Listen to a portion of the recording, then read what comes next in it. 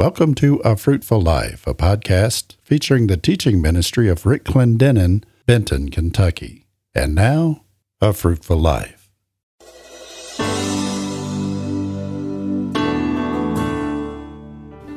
Hello, and welcome to A Fruitful Life with Rick Clendenen. Today, Brother Rick concludes Lesson 1 of the two-part Holy Spirit series.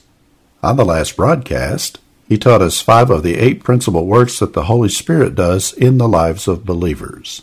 He also began to make distinctions between the infilling and indwelling of the Holy Spirit, including 2 things that happen with indwelling. On this broadcast, he concludes the lesson by concentrating on the infilling of the Holy Spirit. And now, here's Brother Rick. Do you know right now we live in the mountains, and one of the reasons people love the mountains is the trees. And did you know that the trees are also breathing? Try it. Now we go and we take in oxygen that they release. And then we breathe out carbon dioxide, which they receive. It's trying to help you understand about the life of the Spirit of God. Amen. Now Romans 8. Now I'm going to read a little bit, show you that I know how. And I want you to underline some things, okay? Verse 6, to be carnally minded is death, but be spiritually minded is life and peace. Because the carnal mind is at enmity with God. For it is not subject to the law of God, neither indeed can be. So then they that are of the flesh cannot please God. But if you are in the flesh, but you are not in the flesh, but you are in the Spirit, if so be that the Spirit of God dwell, everybody say dwell, in you. And if Christ be in you, notice these terms, you ought to circle them, you ought to underline them, you ought to do something with them. In you, dwell in you. The body is dead because of sin, but the Spirit is life because of righteousness. But if the Spirit of him that raised Jesus from the dead, what? Dwell in you. He that raised up Christ from the dead will also quicken your mortal body by his Spirit that dwells in you. What does indwelling mean? It really simply means this. When you accept Jesus Christ as your personal Savior, the Holy Spirit regenerates you into a new creature, and He moves in. Immediately, He moves in you. He lives in you. He takes up residence in your spirit. Now, when that happens, there's 2 things occur. I'll use that one next one. When that happens, 2 things occur.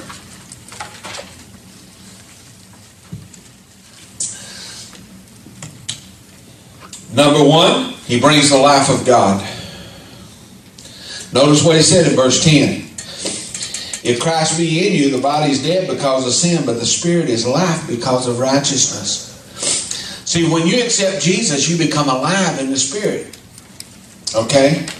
Now, the second thing that the indwelling brings is the fruit of the Spirit.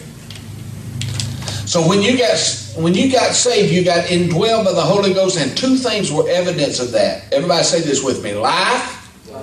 And fruit. Now I'm presently describing Bill Baptist, okay? Bill Baptist got saved and the Holy Spirit indwelled him. He has the Holy Spirit living in him. And the fruit of the Spirit started to be produced in his life. He started experiencing love. Galatians 5:22 and 23 is where this is written on fruit. But the fruit of the Spirit is love, joy, peace, long-suffering, gentleness, meekness, kindness, temperance, and faith. At this moment, Bill Baptist and Pete Pentecost is no different. You get saved in the Pentecostal church, the life of the Spirit of God moves in you. You get saved in the Baptist church, Methodist church, Church of Christ, whatever you are, whatever flavor, the Spirit of God indwells you, and you start experiencing the fruit of the Spirit start to be cultivated in your life.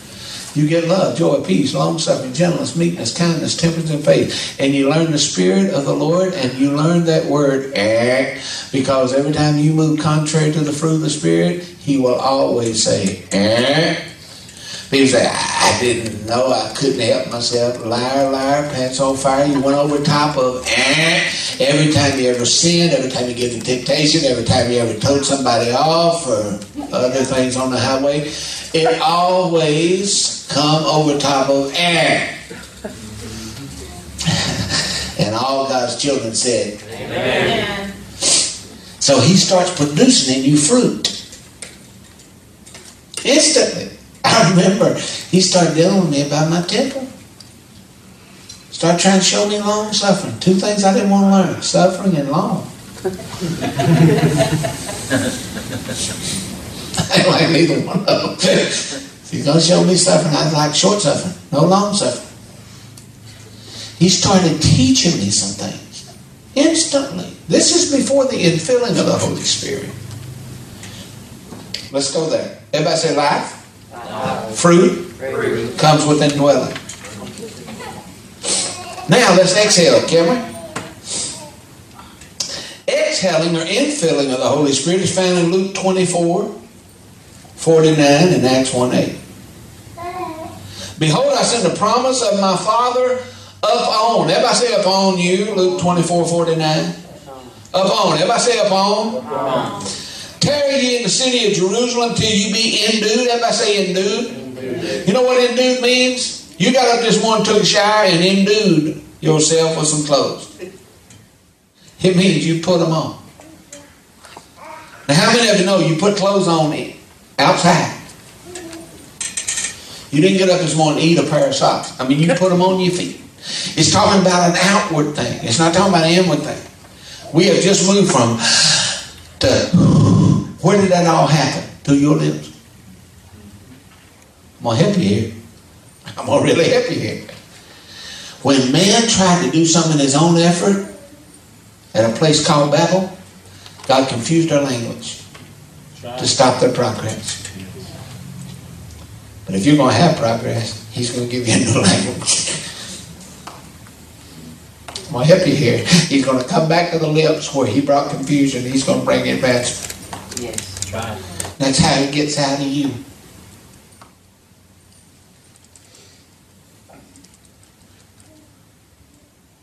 Am I helping anybody? Upon you shall receive power when the Holy Ghost comes. What do you say in Acts? Upon. So we have within. Everybody say within. And upon. That's the two different words. That's what separates Pete Pentecost from Bill Baptist. Except not really, because Bill Baptist sometimes get filled with the Holy Ghost too. It ain't a Pentecost thing, by the way. In fact, I was in Taiwan a few years ago in a Presbyterian church. I can't even spell Presbyterian. I don't even have any idea what they believe. When I went there, they had on backwards collar and played the organ. Highfalutin to me. But that day I got up to speak, been preaching 10 minutes, and a lady screamed and fell out on the floor on the third row. I'd seen that before. Not in a Presbyterian church. That's the first time I've been in a Presbyterian church. And they started falling like bowling pins all the way to the back. The entire church got filled with the Holy Ghost that day while I spoke. 8 people didn't know Jesus, and they come up and run immediately to the altar. We didn't give an altar call. They just give their own. That's right. So they had no idea what was happening. They said, what's wrong with all these people? And I said, oh, they're fine. Listen, they're finer than you are. And they said, why didn't it happen to us? I said, because you lost. They started crying. We led them to Jesus, and they fell out on the floor. Me and the guy we was with, I said, well, we've already received him, so we can just sit and wait till he finishes up here. We'll go home. I went back. My spiritual father, Brother Yurton, had preached in a Pentecostal church, and he said, how was your service? I said, I guarantee you better than yours. Because the Holy Ghost showed up and filled a Presbyterian church totally with the Holy Ghost. Ow, by ow. He said, you got me. He said, I was dealing with the ones that already had him and forgot. Yeah. Amen. That's right. How many of you know Holy Ghost is not contained in a Pentecostal framework? That's right. Very important. What comes with the Holy Ghost infilling? With the Holy Ghost indwelling, we get life and fruit. But with the Holy Ghost infilling, we get power and gifts. That's important for you to get a hold of. The power and the gifts come with the infilling. That's why you never see somebody stand and give tongues in a traditional Baptist church and it be interpreted.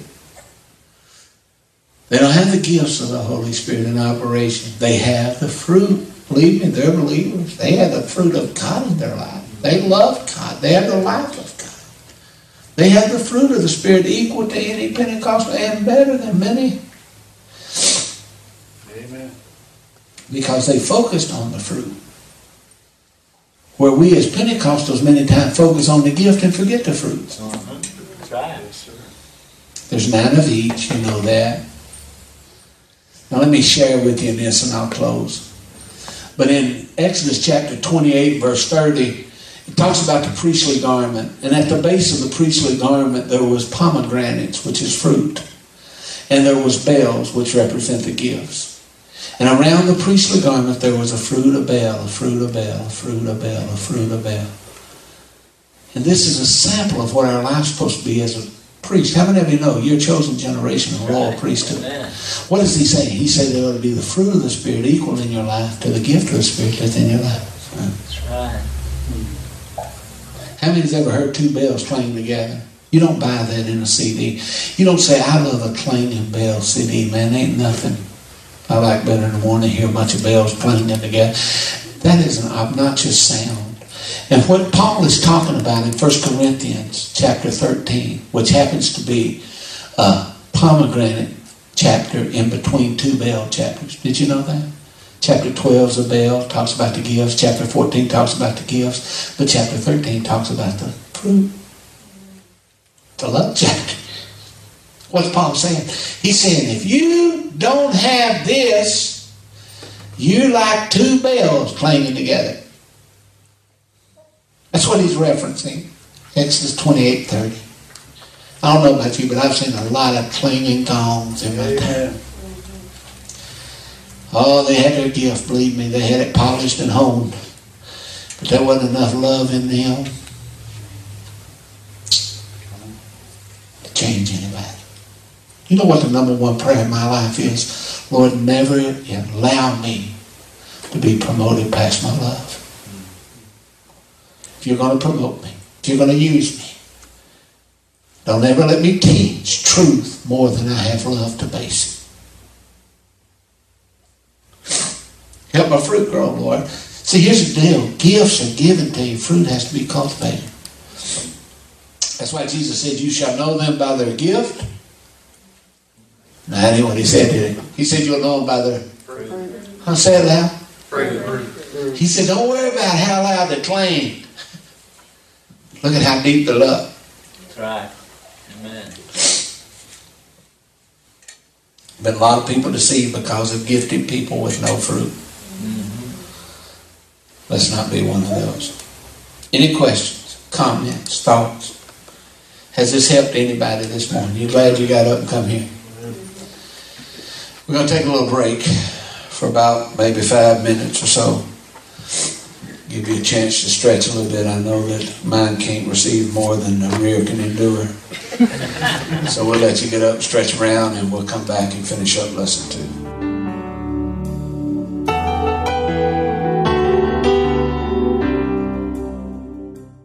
Thank you for joining us for today's podcast from A Fruitful Life.